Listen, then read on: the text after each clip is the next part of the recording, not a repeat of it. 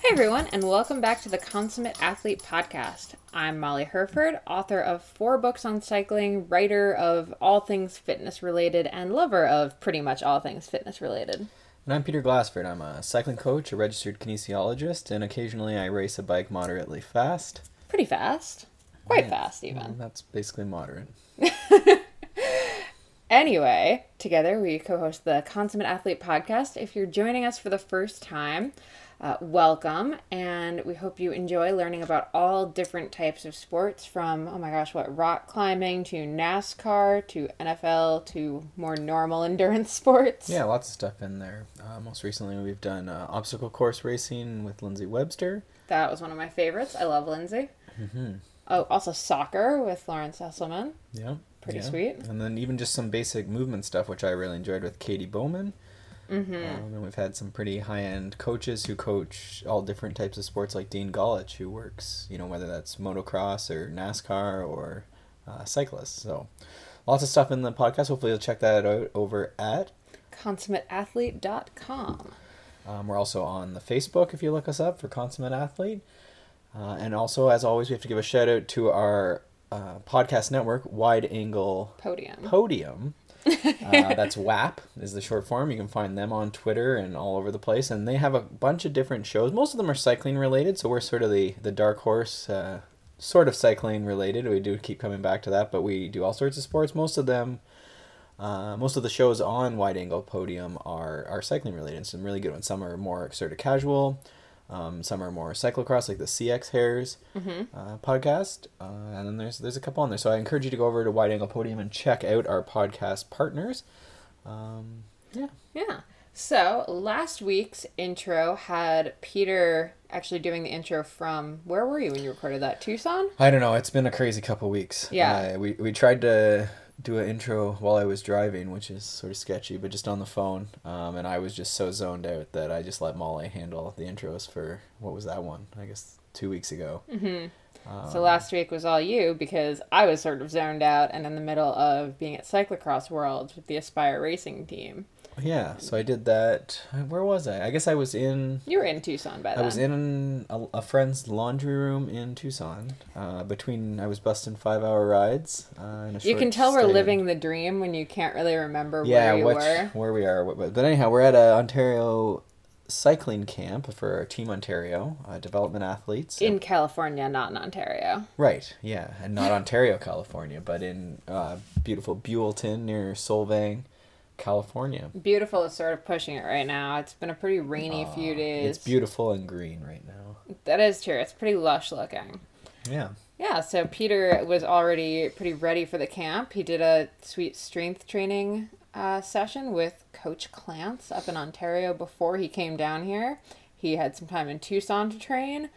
I just ran a bunch. Actually, I'm lying. I had 3 days to ride in Girona. So I had 3 days of base before this camp started up. Mm-hmm. But otherwise, putting in some long runs and just long days in general, rushing around with Aspire Racing.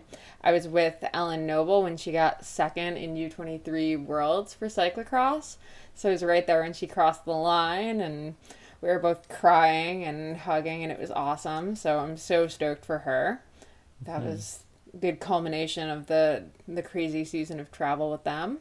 Yeah, really exciting for Ellen, for sure. And actually, I mentioned this in the podcast intro that I did for last week's episode. But those 2 women's races at World Championships, you can watch them on YouTube. There's a couple different versions, if just sort of click around if they are blocked on YouTube, I believe, still. Yeah. And you can check out those races, and the racing is amazing. Back and forth and really aggressive, really exciting. So definitely, even if you're not sure what cyclocross is or haven't watched it a ton or seen it at the highest level, the elite women's race is 100% worth skip watching. Over the men's race. Yeah, forget them. Love those guys too, but the women's race was so good. I actually started just almost bawling when Sana Kant actually won. She's just been so close for so many years. I mean, it was amazing to see Marianne Vos back. I'm so excited for her, coming back from her back injury that's kind of kept her out for the last couple of years. Mm-hmm. But to see Sana just finally get that title that she's been going for so long was just... Yeah. Oh, it was really so exciting. good. So good. Yeah, really good racing. And yeah. I don't usually like watching bike racing, but I watched both those, and they were quite good. Yeah, so that's what happened last week. This week we picked up 12 junior and U23 really fast kids from Ontario, and now we're hanging out in Solvang and riding with them. I'm driving the van some of the days, but hopping in for some of the rides. There's only one other girl at camp right now, so it's definitely a pretty high pace. Yes. Yeah, it's good, and they're fast, and they're recovered, and they're fresh out of the Canadian snow. So. Yeah, and definitely the first week of these camps is always funny because there's a bit of just a bit of jockeying for position in the group, and I think it takes a bit for everyone to get used to riding in a pack again, especially since half of them are mountain bikers. So they're just not used to really doing pack riding to begin with. Yeah, and I think we'll talk a bit about training in camps and sort of blocks and base season and stuff. Mm-hmm. Today we had a question about that, and I think that'll apply to multiple sports. The concepts are similar.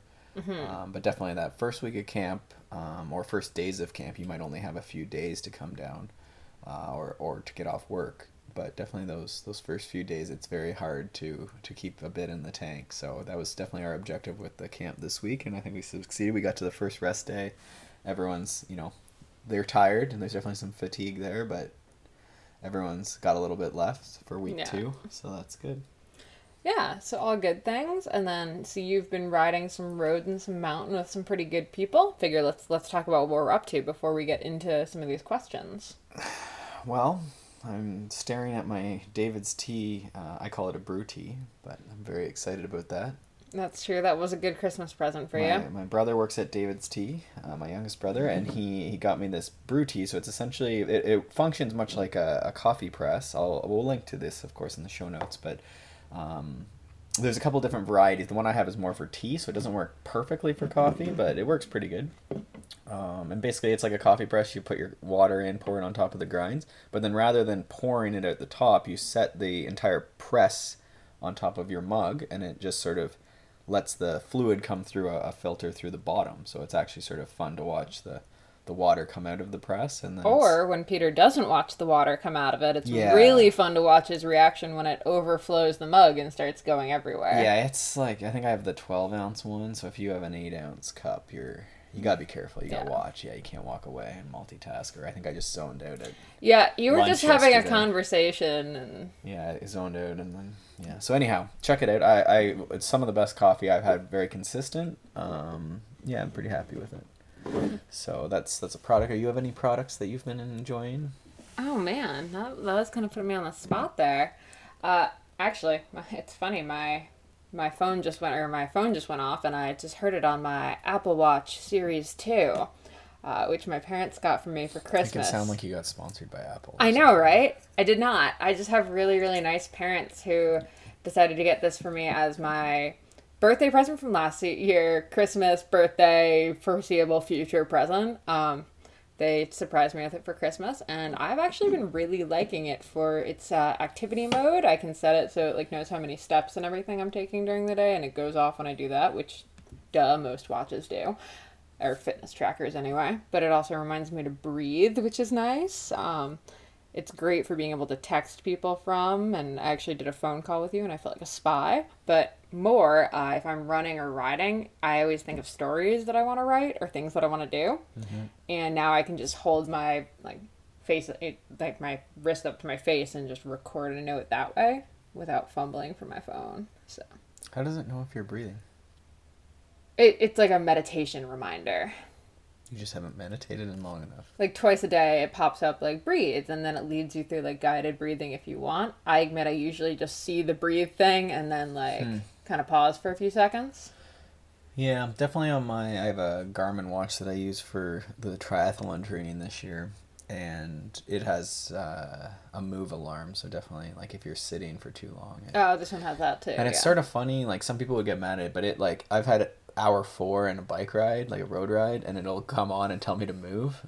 And that hurts. Yeah, and so it's or sometimes in strength training, but most of the time it's something low level, doing core or just riding, endurance, and it'll come on because it's not getting vibrated around like you would if you were moving boxes or walking or something that it's actually set up to measure. I don't know. I think it's good. At the first couple times I was like, come on. But then I decided it was like, well, maybe I should get off this bike for a couple minutes here and just sort of put my arms over my head and a couple deep squats. So I stopped on the road a couple times just because it beeped at me and took a break, and it's probably a good reminder. I feel like we're in like battle of the watches because we got ours like pretty like similar times. You got yours in November. I got mine in December. Mine definitely looks cooler. I think we can safely say that. The Garmin watch is absurd. Like, it actually would be too big for my wrist. No, it's what I imagine my Casio calculator watch looked like when I was in grade 3. Similar proportions. I've never been a watch person, but yeah, since my parents got me this, I've been pretty consistent. I feel like it's just such a like weird thing to say my parents got me something at my age. Really I'm really odd. Sorry. Yeah. I swear this is not a normal thing. Okay, we're down to 4 listeners now. Oh, sorry guys. Anyway. On that note, why don't we get into some of these Q&A? Some really good stuff this week. I'm always excited to talk training. So as always, if you go over to consummateathlete.com, there's a question sort of contact page. Maybe you have a suggestion for a guest, or if you have a question you've been wondering, you can put it there. Also, our Facebook page is good. Or you can email even myself or Molly. Do you want to give your email?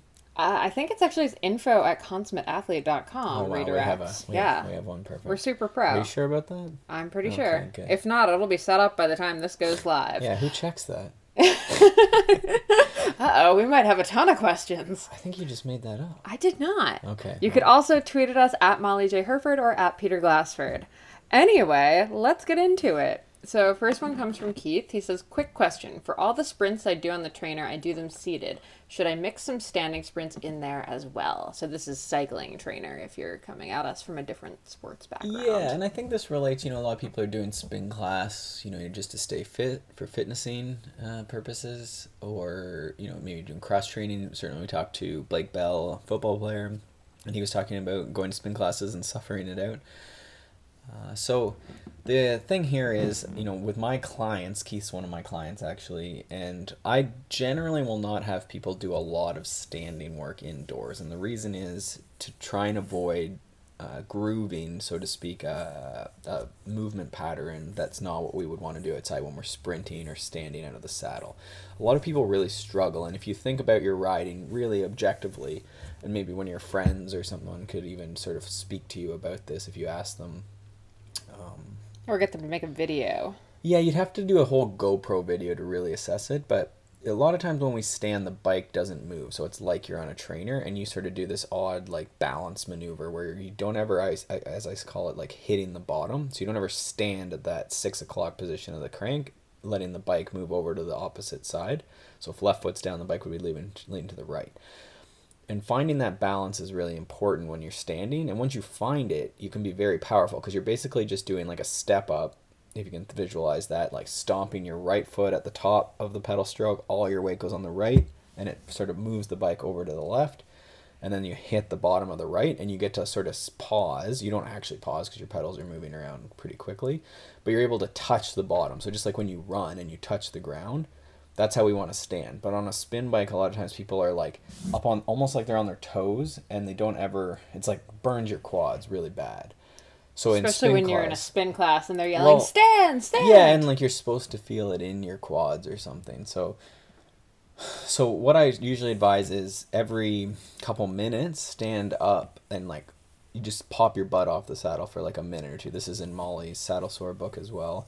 And that's for comfort, and then also to just shift the load a bit on your muscles, let your body sort of shift that load on the muscle fibers and stuff as well, but also more so just to give your butt a rest on the trainer or the spin bike. For sprints, we usually focus on that seated power, so some things, in Carmichael world or different things, we'll call that stomps. In the Joe Freer world, you call it force reps. They're basically the same thing. And so basically just working on that, going really, really hard for 8 to 12 to 20 seconds, but mostly seated. And you might stand up again to sort of hover for 1 or 2 pedal strokes at the beginning or the end just to get that gear moving over. No different than during threshold or something like that. You might stand up just to keep the gear moving over and give your butt a break and sort of shift your position.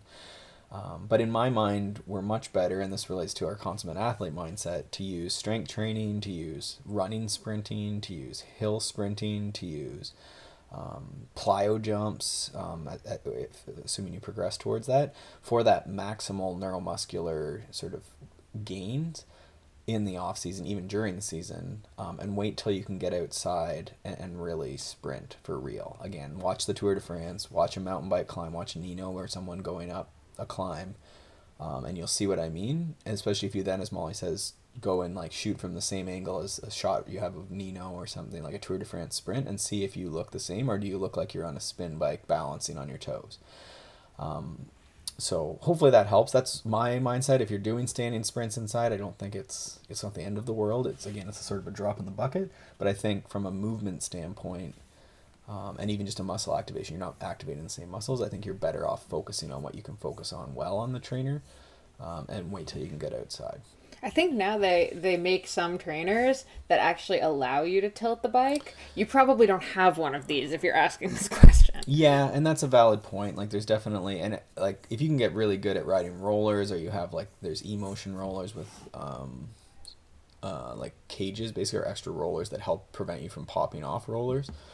And then certainly there's trainers that move, and I can't remember what they're called. I haven't seen a lot about them in the last few years, but they're pretty hilarious. So that's better. The bike can move a little bit, but it's still not quite the same. Mm-hmm. But yeah, certainly if you have some crazy contraption, like, if you can ride on a treadmill on your bike, like if you can ride a treadmill on your bike and you have one of those $50,000 treadmills, yes, you can probably stand up and sprint. I feel like that's a rumor we heard about Nino at some point in time. No, there's a video of him riding it. And you'll see people, I've seen a bunch this year actually, of people just on treadmills riding. And they're just like longer treadmills, and like I think they're actually just at treadmills. Yeah. Anyhow, for the most part, I would focus on becoming a better athlete. Yet another reason we need a manual treadmill. No. Yes. No, we need Olympic lifting platforms is what I'm on right now. So. Oh dear, that's gonna ruin our tiny house. No, it'd fit. It'd be in like a stylish cedar, or not cedar. Cedar's crappy wood. What's it, like a good wood? Polished, like mahogany? Fine mahogany. Walnut? It's going to be the frame of our house. I don't know if mahogany is what you want your floor built in for Olympic lifting. No, the whole frame of our house is going to be your platform. Like, I think that'll be it. Yeah. Anyway, next question. This is kind of a combination of a bunch of questions we've gotten recently. People have just been really interested in learning about the process of becoming a coach or finding a mentor in said journey to becoming a coach, sort of in any sport. So, they asked about, our tips, our thoughts, how the process works, any ideas. So Peter, I'll let you go first because I know you have a lot more experience with mentorship than I certainly do. I do. I'm wondering if you're working your way through some cycling coaching stuff now. Mm-hmm. So what have you found? Honestly, so I've been USA cycling coach for, I think, 5 years now. And I don't often work with clients, but I certainly do work at camps and clinics and things like that, which is, way more of where my interest lies. Which I think is kind of part of it. Like when I got into wanting to become a coach, I sort of knew exactly what I wanted to do with it. I knew I didn't want to take on personal clients. So I think the first kind of step in getting into coaching is, sitting down and thinking okay, what do I actually want to do with this? If the answer is just make more money, it's probably not for you. I can definitely say that. Yeah. Or do it as a side. I keep reading actually lately about great side hustles for increasing your income in 2017. And 3 of them were become a coach in a sport, start a boot camp class, start a yoga retreat. And I was but that's not how you earn extra money. You do that because it's a, skill that you've honed and that you love and you care about. So I guess my first thing is, why do you want to do it? Yeah, I would never do cycling coaching for sure, but coaching in general for money. There's very few people, it's very long hours and it's very intensive, both emotionally and...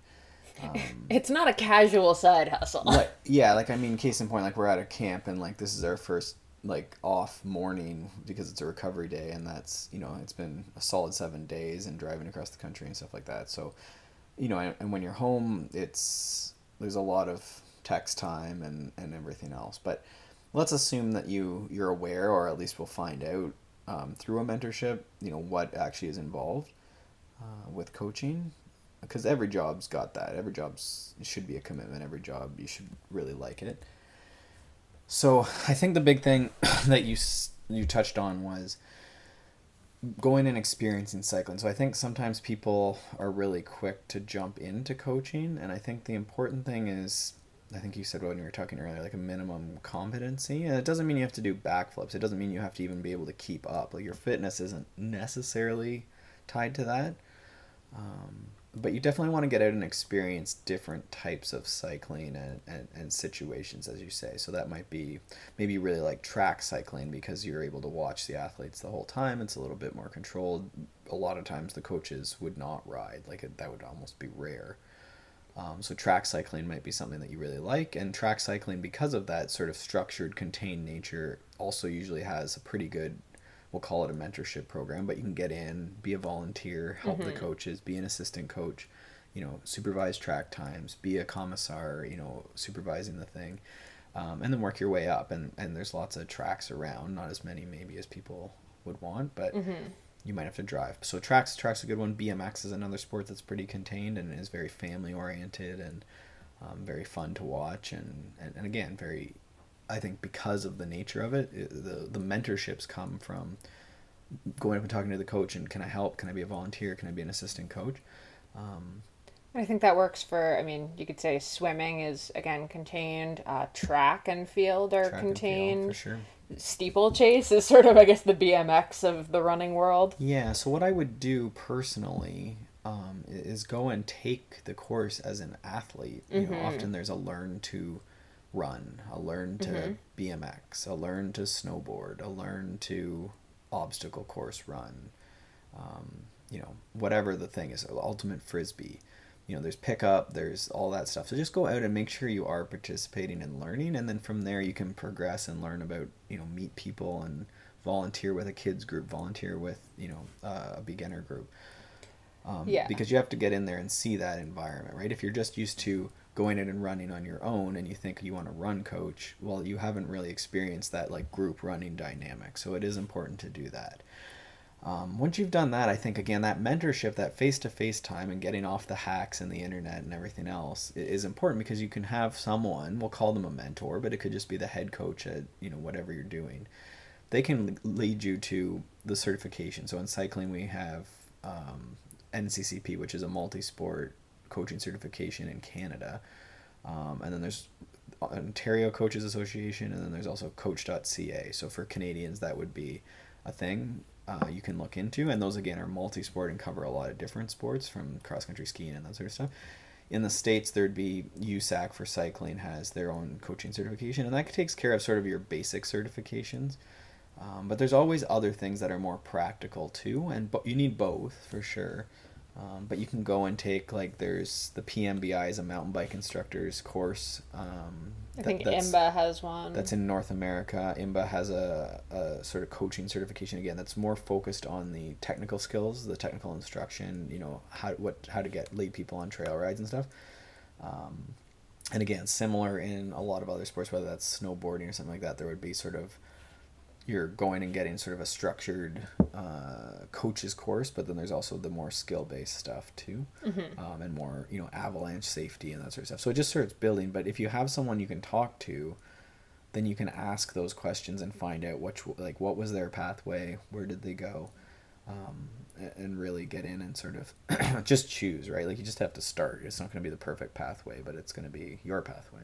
Yeah, and I think you can also say, coming as someone who's been a mentee, you've had a mentor, and I think you've also been kind of a mentor to some people.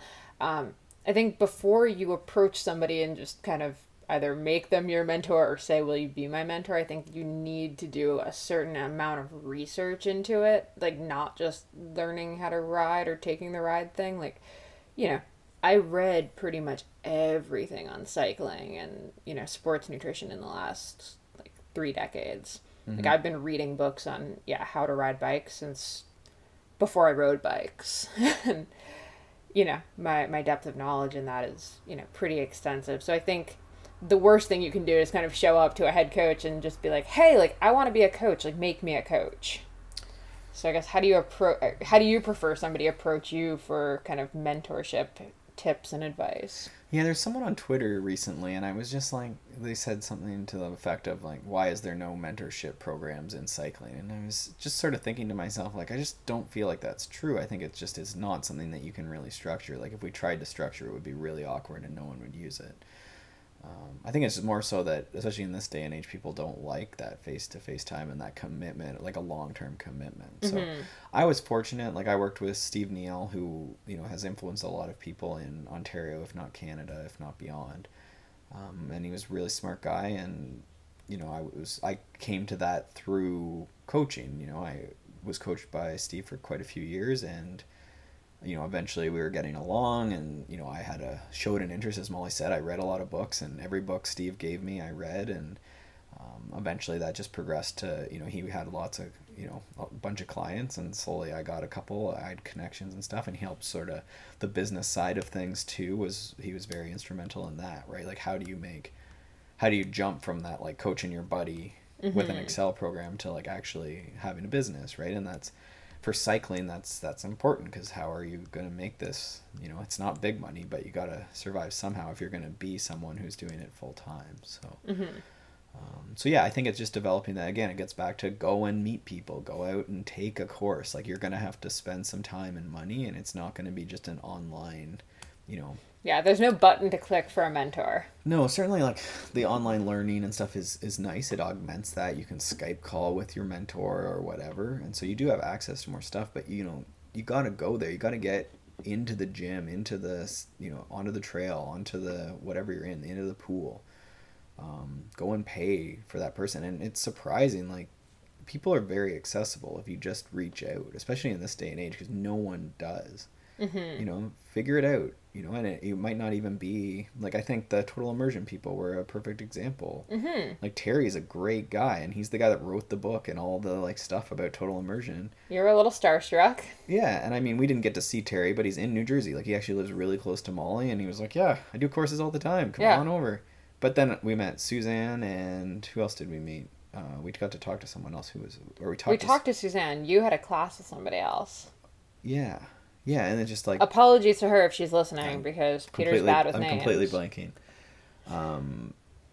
Yeah, but people are just very accessible, right? So if you just ask and be polite, and again, you're going to have to invest in it. Like, you can't just say, like, hey, give me ideas. Yeah. Like, what did you do to get money?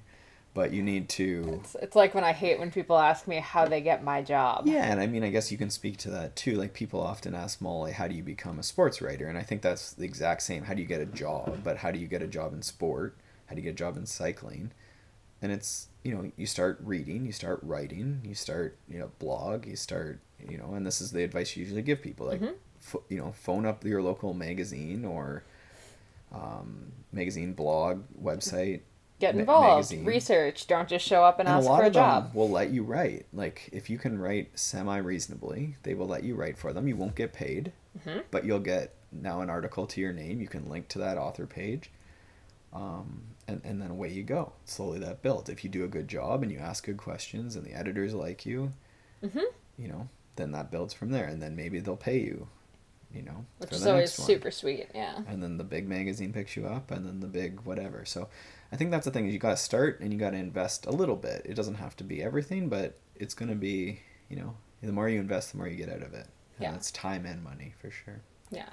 So I think, I don't know, that's a long rambling thing. Hopefully semi-motivational in a monotone sense. Do your homework, meet people, do things in real life. People, like, by all means. Well, I had made up that fake email she gave out earlier. So. info@consummateathlete.com, which I promise will be up and running by the time. I'm not looking forward to setting up that email, but okay. I swear it exists. Anyway, next question. Before Peter keeps throwing me under the bus. Jeez. All right, this one is actually for Peter because he has the fastest Canadian time at Leadville, which is, if you haven't heard of it, a very hard 100-mile mountain bike race. So the question is about meeting the time cutoffs in the race. The goal that this guy has is 12 hours, but his question is, Peter, your thoughts on racing in upper heart rate zone 3 and 4 versus knowing that this is an endurance event and racing zone 2 early. I know this depends a lot on how fast one can go in zone 2, but is racing in zone 4 a setup for failure / bonking / gastrointestinal problems with food absorption? I'd love to hear your general thoughts on heart rate zones and how you feel regarding Leadville 100 and heart rate. Yeah, so I think this relates to anything you're going to do for an extended period of time. So even the Leadville 100 running race, which is the same exact course, but running. Yeah, and yeah, you're going to have a little difference in zones depending on your time span, but let's assume it's going to be a 12-hour event. So the cutoff time in Leadville, it's sort of sad, and if you go to it, you have to watch because it's so crushing and emotional, but at 12 hours, you don't get a belt buckle, and then at 13 hours they just start tearing down and you're not in the results anymore. So you could very well spend 13 hours and 1 second on your bike, and it would be like you never did the event. That is just like the most heartbreaking. Yeah, and like everyone wants their silver belt buckle or whatever the 12-hour belt buckle is. And so if you're at 12 hours and 1 second, again, you're in the results, but like you are no buckle. You just go home. You don't get to stay, or you could go to the awards the next day, I guess, but you'd be really depressed. Yeah, like I guess you're a finisher, but you don't get a finisher's medal or something. I don't know how that works, but anyhow, you don't get the coveted belt buckle. Leadville is brutal, and by the way, I'm just gonna say it. Those belt buckles, kind of ugly. They're really big. That's right. I said it. I'm not taking it back. The next level, and this is, a lot of my clients will go the first time and they'll be looking at 12 and we'll do like a high 9 or like something under a 10:30 maybe. Most people I can get that pretty consistently. Normal people not training a ton, and then take care of their nutrition. I always talk about all the other things. Like you just have to pedal your bike. Like the distance is there, the altitude is there, but it's not that technical. There's people to draft off of. As long as you know how to ride your bike and stay in a group and keep the food coming in your mouth and your bike doesn't fall apart, you can do pretty well. So 12 hours is pretty doable by most people. But you got to do, again, all the work ahead of time. So let's not confuse it with zones. I really shudder when I hear people talking about zone 2. We always have the joke that zone 2 is the garbage zone, right? Well, I mean, it shouldn't be, but the way people say is they say they have a zone 2 ride today, and then they always like go out and just murk it, and they're just pinned the entire time. So see, I'd be doing the opposite. You'd say zone 2 to me, and I would just like 5 miles an hour. Like no, that would be like zone 1 normal. Doesn't matter. No, so zone 2 should just be your endurance. Is basically what that should mean. So we'll call that like under 75% of max heart rate if you don't use it. And I usually use percent of max heart rate and then wattage to help just guide specific intervals. But again, we'll keep this to heart rate. So the issue is if you use a zone 3 or 4, you're going to run into a time limited. Like you can only go so far. So zone 4, let's call that threshold. So our classic incorrect definition of threshold is that it would be about an hour of work. So if you ride in zone 4, you're not going to do very well for a 12-hour event. If you tried to just go off the gun in zone 4, by definition, like let's maybe make it 90 minutes, but you're going to be fading fast, right? It's time limited, so you're going to have to back off. Your body's going to run out of fuel and muscular energy and everything else. So you're going to be a little too hot. And that's not even taking into account altitude. So my strategy is usually to use a starting point between 80 and 85% of max heart rate. We establish max heart rate based off of what you've seen in training and racing in the last 3 to 4 months, and that's going to change depending on some athletes, like younger athletes, like the ones we have at the camp right now. Over the next couple of years, they'll probably see their max heart rate come down. So if you're a hummingbird and you haven't done much endurance training, you might see that max heart rate come down, but most people are pretty consistent in their heart rates. I believe you got called, you have an old man heart rate yesterday? I might have coined that. So my heart rate's very low, so my endurance capacity is good, but I need to work on boosting my heart rate. Not so much to increase my max heart rate again, that doesn't necessarily happen, but to work on just higher intensity, but that's a aside. So basically what you're going to need to do is you're going to need to go out and do what I call gameplay, and you're going to need to ride at sort of that 80 to 85% as sort of your top limit. Remember, we want to maximize the work we can do, but minimize the work we have to do. And I've stolen that from someone, but that's the concept here. So in training, you want to pedal all the time. You don't want to be coasting. You don't really want to be drafting even necessarily very much. You want to practice drafting and group rides and simulations, but you don't want to, when you're training, you want to just sort of really work on that 80 to 85%. And if you're out in that sort of 12-hour time span, you're going to be spending even time. Like, you can correct me, send me your file, but your average is probably going to be even lower than that. So for someone who's in that longer, so we'll call that between the belt buckles, the 9 to 12 hour sort of time span, you're probably going to spend a bunch of time more closer to sort of 80%. So the longer the event goes, the lower that heart rate's going to have to be. So the lower you're going to have to be on the total effort. I think that makes sense. So the guys that are doing it at like 6 hours are very fit, and they don't have to be out there as long. So they can go harder because they're going shorter. Okay, so that should make sense on some sort of level. So what we would do is just sort of gameplay what you can sustain and what you can fuel without gastrointestinal issues. That's great that this person's thinking about that. So there's the bonking, the failure, failure due to all cause, and then gastrointestinal. Certainly the harder you go, the more risk you run for gastrointestinal things, right? Like if you're just walking, you can probably eat a sandwich, and be fine.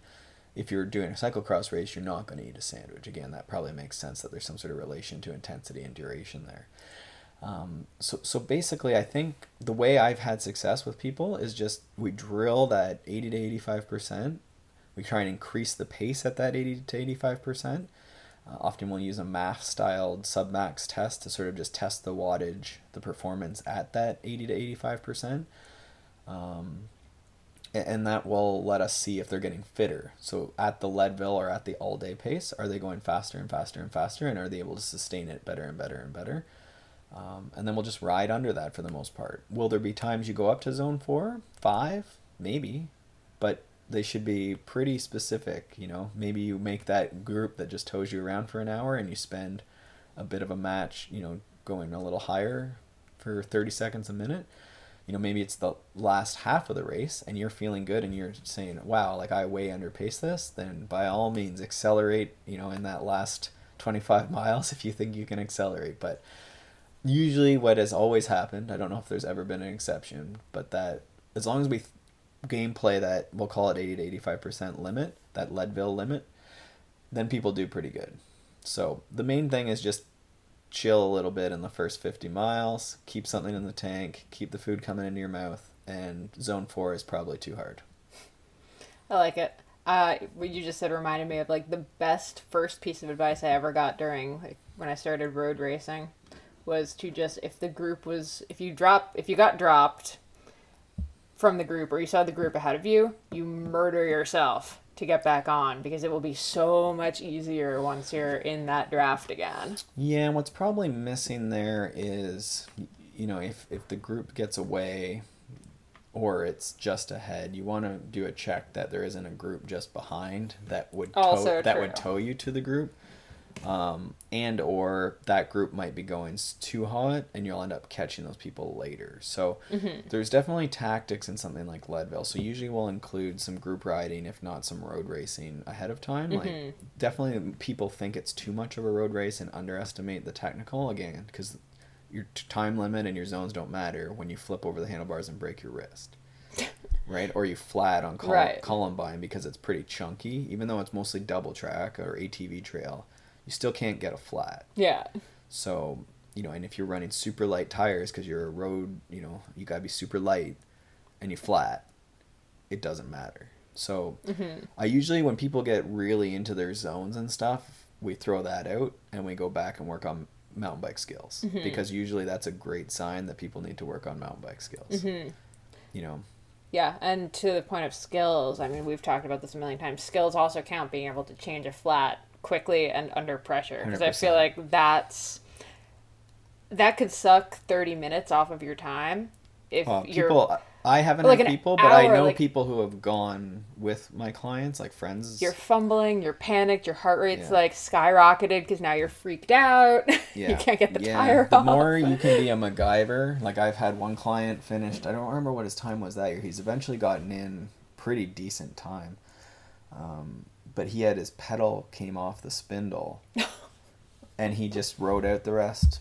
just kept putting the pedal onto the spindle. It was stuck to the bottom of his shoe, and he finished, and he was comfortably under 12 hours for sure. That's sick. But yeah, I've had friends of clients who've gone down with them and stayed with them and stuff, and they've done it. And they couldn't fix a flat. They figured they'd never get a flat. They've never got a flat. They have stands, tubeless, and they just dropped out. Oh, right? Man, so that's an expensive... think about that. You just invested 3 to 12 months of training. And 3 to 12 grand, sure. Let's be honest. It's not cheap to get there. You're probably there for a week or two ahead of time. So, yeah, and it would have taken, when you're thinking about doing crazy standing sprints on the trainer in the winter, why not just skip those, do a couple seated ones, do some strength training, and practice your flat changes. Yeah. And again, get some instruction. That gets back to that idea of coaching and mentorship. Like, just go ask someone to show you, take you through it. It honestly takes seeing it closely twice and having someone help you twice fix it, and you'll be pretty much fine. You won't need those tire levers anymore. It'll be perfect. Mm-hmm. Awesome. All right, before we get on to the next question, we're going to pause for a quick word from our sponsor. Welcome back to the Consummate Athlete Podcast. Before we get going, let's hear a word from our show sponsor, Health IQ. Health IQ provides life insurance for healthy, active people like yourself. Dare I say, consummate athletes like yourself. They have competitive rates and a great website. If you can go check it out at healthiq.com/consummate athlete, you'll help us out and you'll be helping yourself out by finding out a little bit more about life insurance, whether you need it, and what some options are. No pressure, just go check out the website, try a quiz. Thanks, guys.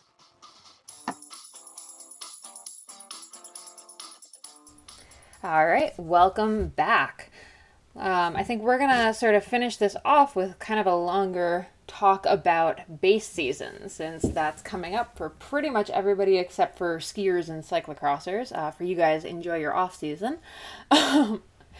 But those of us that are getting started, I know Peter and I are starting to build up for Ironman this August. Peter's building for a mountain bike season as well.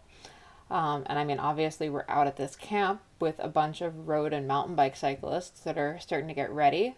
But whether you can get to a month-long camp where you're not doing any other work other than training, or you're, at home in a 9-to-5, base season is a thing that matters, right?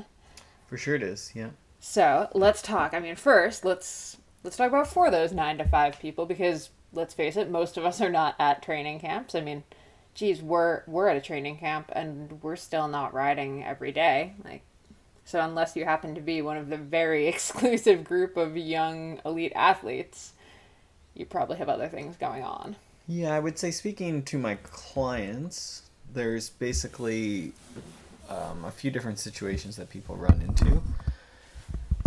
You'll have the people who can't get away, they're 9-to-5 and with families and stuff all the time. So for them, what I'll usually do is we'll just try and find and plan maybe the long weekends. Like in Canada, we'll have your Christmas, New Year's, we'll have Family Day is in February, March has March break, April is Easter, and May has May 2-4. So, which is actually called Victoria Day or something like that. But really weird holidays in Canada. Yeah, civic holiday too. I think it's also called the civic holiday. So we have not one every month, but one most months. And especially during the base months, there's pretty much one every month. So what we'll do is we'll try and plan around family stuff to even just add a ride to increase that training load. But also try and find some time to do that 3-hour plus ride. So I'm big on 3 hours. If you can get 3 hours in, that's pretty good. For most people, that's going to be a good overload. And once you can ride for 3 hours, that's pretty good. You can do a lot with 3 hours. And certainly when someone becomes efficient at 3 hours, then we can definitely bump that, start playing with things like more fasted or lower carb or higher cadence or harder riding or group riding or intervals within the 3-hour ride. So there's lots of stuff you can do with 3 hours. So long story short, if you don't have a week to go away, you can't go afford a camp, you can't, get away from family, you have all those commitments, you just do that. You find a Friday night and you go night riding. Saturday you go out with the guys like usual. Sunday you go for that long whatever, donut ride or coffee ride or whatever, right? Maybe that's, with your significant other, you just do a long ride every Sunday, then you're all set. So what about minimum time for like a weekly basis? Because I mean, right now we're with the athletes who are hitting, hours, 25 hours a week. Yeah, 18 to 25. I think people like to talk like a big game, but no one's really doing over 25 is a lot of hours. And 18's really not that bad, especially. I mean, it's 3 hours a day, 6 days a week. Yeah, that's what I mean. People think it's not bad, but I said it, I was like, wait a second. No one trains 3 hours a day for 6 days a week. Like, I'm still standing by my my theory last year of just doing one 24-hour training session per week, where I just go 24 hours straight. Certainly try that. So that's almost a good analogy for what we're trying to avoid. This might be disjoint. Womp womp. But you could train for 24 hours and really overload. So basically the training stress for that, no matter how you did those 24 hours, again, to our earlier question, there's about one way you would do that 24 hours. It would just be sort of at 70% of there'd be some crawling involved for sure, yeah. And even if you started hard, it would eventually be average out around that for 24 hours. I can't recall what it is, but it's around, we'll call it 65 to 70%. And you just sort of would ride that. So you can start really hard and finish really basically crawling or sleeping in the last few hours, but you will average in around there. So all that to say, we're trying to avoid a situation where it's very acute and you end up with one big training dose, maybe an injury, maybe a saddle sore, maybe a sickness, and then nothing for days or weeks. So the 24 hours once a week is a good way to understand what we're trying not to do with a training camp. So in the example I just gave for the person who works 9 to 5 regularly, few vacation weeks, if they went and did 3 5-hour rides just randomly, and their usual training hours were 6 a week, and they did 15 hours in 3 days, that could be good, but it could also very quickly lead to injury, illness, saddle sores.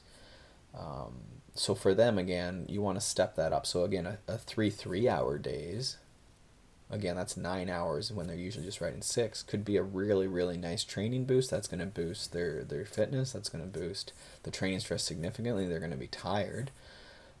The numbers might not be as impressive on Strava, but it's going to be a really nice boost to their fitness and very sustainable. They'll go right back into their usual 6-hour routine the next week with a bit more fitness, and that's really nice. So the next example would be someone who can get away. I have a lot of clients that'll go to like a Trek Travel, or they'll go, with their family even away to Florida, and then they sneak away every morning for a few hours.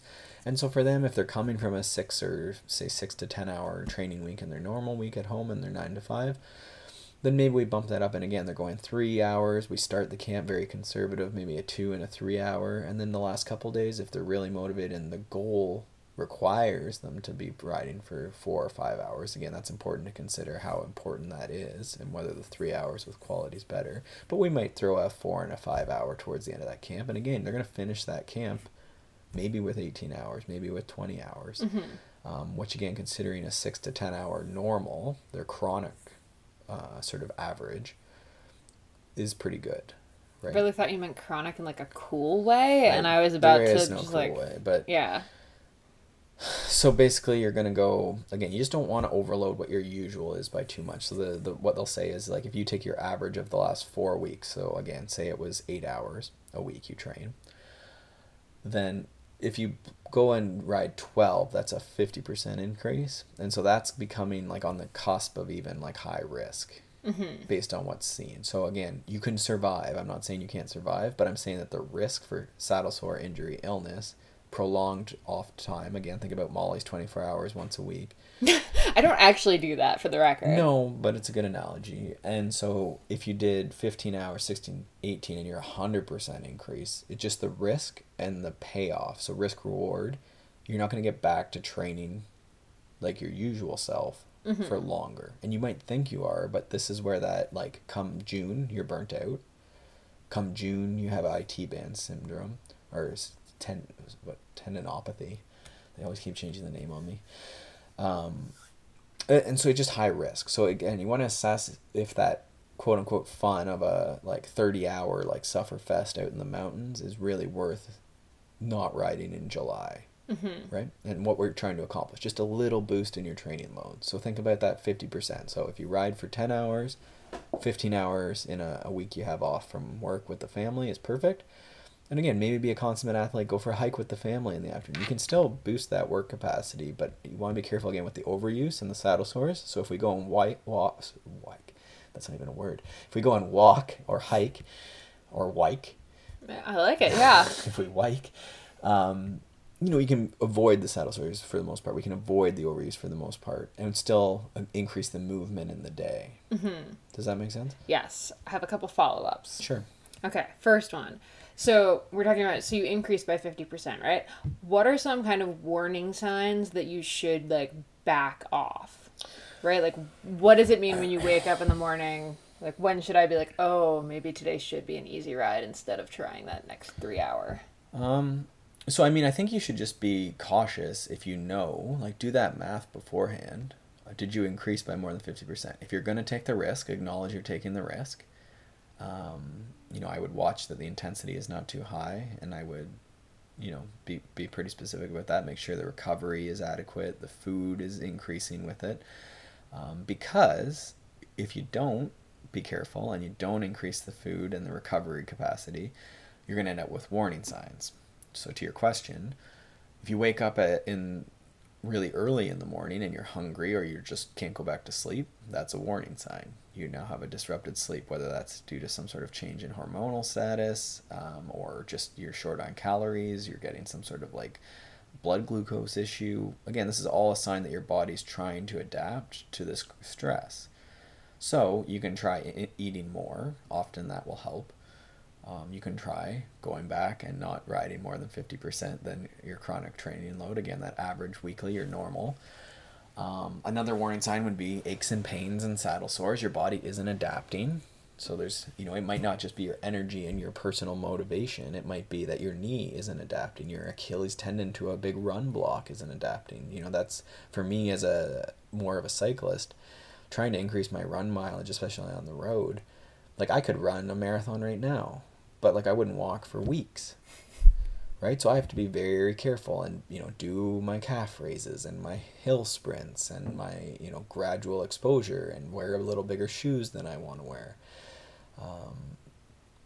So it's just gradually building up over time and having a plan. And I'm trying to think if there's any warning signs I'm missing. If you're getting sick, you're getting the sniffles, that's a good early warning sign. A lot of cyclists have this always chronic sniffles and sinus infections, and that's, even aside from training camps, that's a good sign that something's not right. I would get it looked at if you're always with the sinus infections. That's, if you look at overtraining signs, loss of libido, chronic injury, chronic illness, frequent recurring illness, respiratory illness, odd sleep patterns, just sleepy all through the day, lack of appetite, weight gain or weight loss can be a sign. Which is sort of paradoxical, but a change from your normal. And so that's what you want to think about, is this homeostasis. And the purpose of training is to work hard. I said this to a client last week, you're supposed to be sore, you're supposed to be tired, that's the point, but not so far that you don't get back on top. Right? If your happiness or your motivation just keeps going down and down and down and down, and there's no point that it's coming up, you got to be careful, because if it doesn't come back up to the normal, when you resume training, when you get home or when the race season starts, then you're going to dive yourself into the ground, and that's where that July 1st burnout goes, right? So yeah. And unless you're on a multi-million-dollar contract, it's not really worth it. Yeah, Dan John, my favorite strength coach, he has a good thing. Coach Clance is going to hear that and be really upset with you. Coach Clance is my favorite, Olympic, high performance. Dan John's more of a strength coach. This is turning into my accidental Ellen's my favorite pro. Oh yeah. Twitter debate. Dan John talks about, there's a few things that Dan John says that sort of apply here anyhow, and I'll see if I can ramble myself back on. But the idea is that you do, the one I always talk about is the bus bench versus park bench workouts. People always want to do a bus bench workout, so they want to be worried about the time, and they're pacing back and forth, tapping their watch. You can't see me tapping my watch, but I'm looking at my watch and looking at Molly where is this bus? I need to get there faster. So these are the workouts where like you're drilling it and you're on your limit and you're vomiting and you're on the side of the trail and you come home and you can't even like do anything. Like your significant other has to like help you in the door and like take your gloves off because you're shaking and so like depleted. So those you don't need to really do that often. Most people don't need to do those that often. Save that like I call it like pulling the car off your baby, which is graphic, sorry, but save that. Like that's for Leadville. That's at Leadville, if you've come across the line and collapse, you've done a good job. Hopefully, you know, they have people there to save you and like catch you and bring you to the medical tent. Save that effort. The park bench workouts, again, this is a Dan John thing, but just do the work. You know, 5x3, go hard, go a little harder every time, work on your pacing. You know, it should be hard. There's hard work. You're going to be sweating. You're going to be breathing hard. But don't fall over on the side of the trail. Be cool. Go home. Help your kids. Go for a hike. Be cool. And I think that's a good way for most people. You know, if you can't go out for coffee or go for wine with your significant other after a day of training on the bike at a training camp, you're gonna run into issue later. So, yeah, I don't know if that was my original point. I think it was, yeah. And then my last thought on base camps and training. For the multi-sport athlete, do you hit one at a time, or if you're on like the base week, do you try to hit all three heavier in the case of triathlon? Like, I think you would definitely, there's a few ways you can periodize that. Usually you would pick a focus. Definitely that's the struggle with triathlon, is that you're always going to have that. So I would recommend for those of you who are going to look into coaching and mentorship, a good start, and the first reading that I'd assign you would be Joe Friel's new triathlon training book. Yeah, it's actually super good. Quite good. And for anyone, whether you're interested in triathlon or running or any sort of sport, there's a lot of really good concepts in it for coaching generally, or athletes just wanting to know more. But what you want to do is basically, if you're away and you're by an ocean, then I would block your swimming and do more swims than usual. So again, you might just increase the number of swims. If you're away and like running's really good, then increase your runs. If you're, you know, away and biking's good. And so you can sort of pick two, is I think the general rule of thumb, and just maintain the other one. And then the other thing you want to think about is, are you blocking, or, you know, if you're doing, we might call it a crash cycle, which I didn't want to get too much into, but if you're doing a training camp, you know, you're increasing something, you can increase, really, you shouldn't increase intensity and volume at the same time. Again, that relates to the question of Zone 4 in Leadville. You can't just go faster. For longer. You can't just go harder, more intense, for longer. That's not really an option. So if you go away and you try and do a training camp and you are drilling it the entire camp, but also riding for a long time, that's a recipe for disaster. You can do it. I'm sure you'd survive. But the intensity won't be sufficient. The adaptation will be poor. And you're not going to ride as far as you could. So again, you want to pick, if you're going to do a block of training, to Molly's question about triathlon or any multi-sport, maybe you're doing OCR sort of camp, pick the things you're weak at. So for me, I would probably go away and do like a swimming, running camp, you know, and just maintain my cycling. Does that make sense? So in March, that would be probably what I should do. Whether I can stick to that and not just ride my mountain bike, we'll see. But that would be the strategy. So that's a good point, though. Like sometimes we think about things more like that classic base phase, and that's how we sort of got into this question, I think, was, you know, how do you do base as a time-crunched athlete or in general? Try backing up and just saying, you know, I have this week or this weekend, and I want to really focus on my training and get better. What if we thought about that as, you know, I keep flatting my rear tire on curbs or logs. Why don't you do a real good focus on log hopping or bike skills, or, you know, strength training, or, you know, running? Go and get instruction. Sorry, running instruction, or swimming is what I meant to say.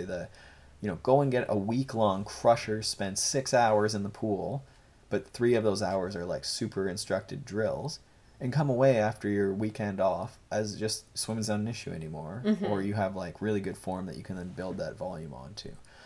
So I think that gets missed sometimes too, is, you know, why not do a camp and focus on the technical aspects, or, you know, the limiter of your thing, versus just going away and riding moderately hard on your mountain bike like you always do.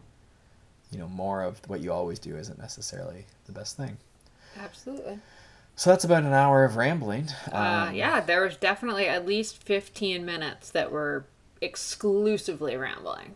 I don't know if rambling. There was some good stuff there. Well, we apologize for any and all rambling, but we take none of it back. Follow up at our brand new email. info@consummateathlete.com. You can also just visit consummateathlete.com or tweet at us at Molly J. Herford and at Peter Glassford. Thank you, guys. Thanks so much for tuning in to the Consummate Athlete podcast. To check out all of the show notes for this episode, you can head over to consummateathlete.com. And we would love to hear from you about what you thought about the podcast. You can find us on Twitter and Instagram at Molly J. Herford. And at Peter Glassford. And we would also love it if you would pop over to iTunes and subscribe to the podcast so you can tell every time a new episode, a new sport comes out. And if you would leave us a review, let us know how you're liking it, how we're doing, if there's anything you'd like to hear more of. That would be amazing. And you can find us over on Facebook now, facebook.com/consummateathlete. Thanks again for tuning in, and we will see you next time.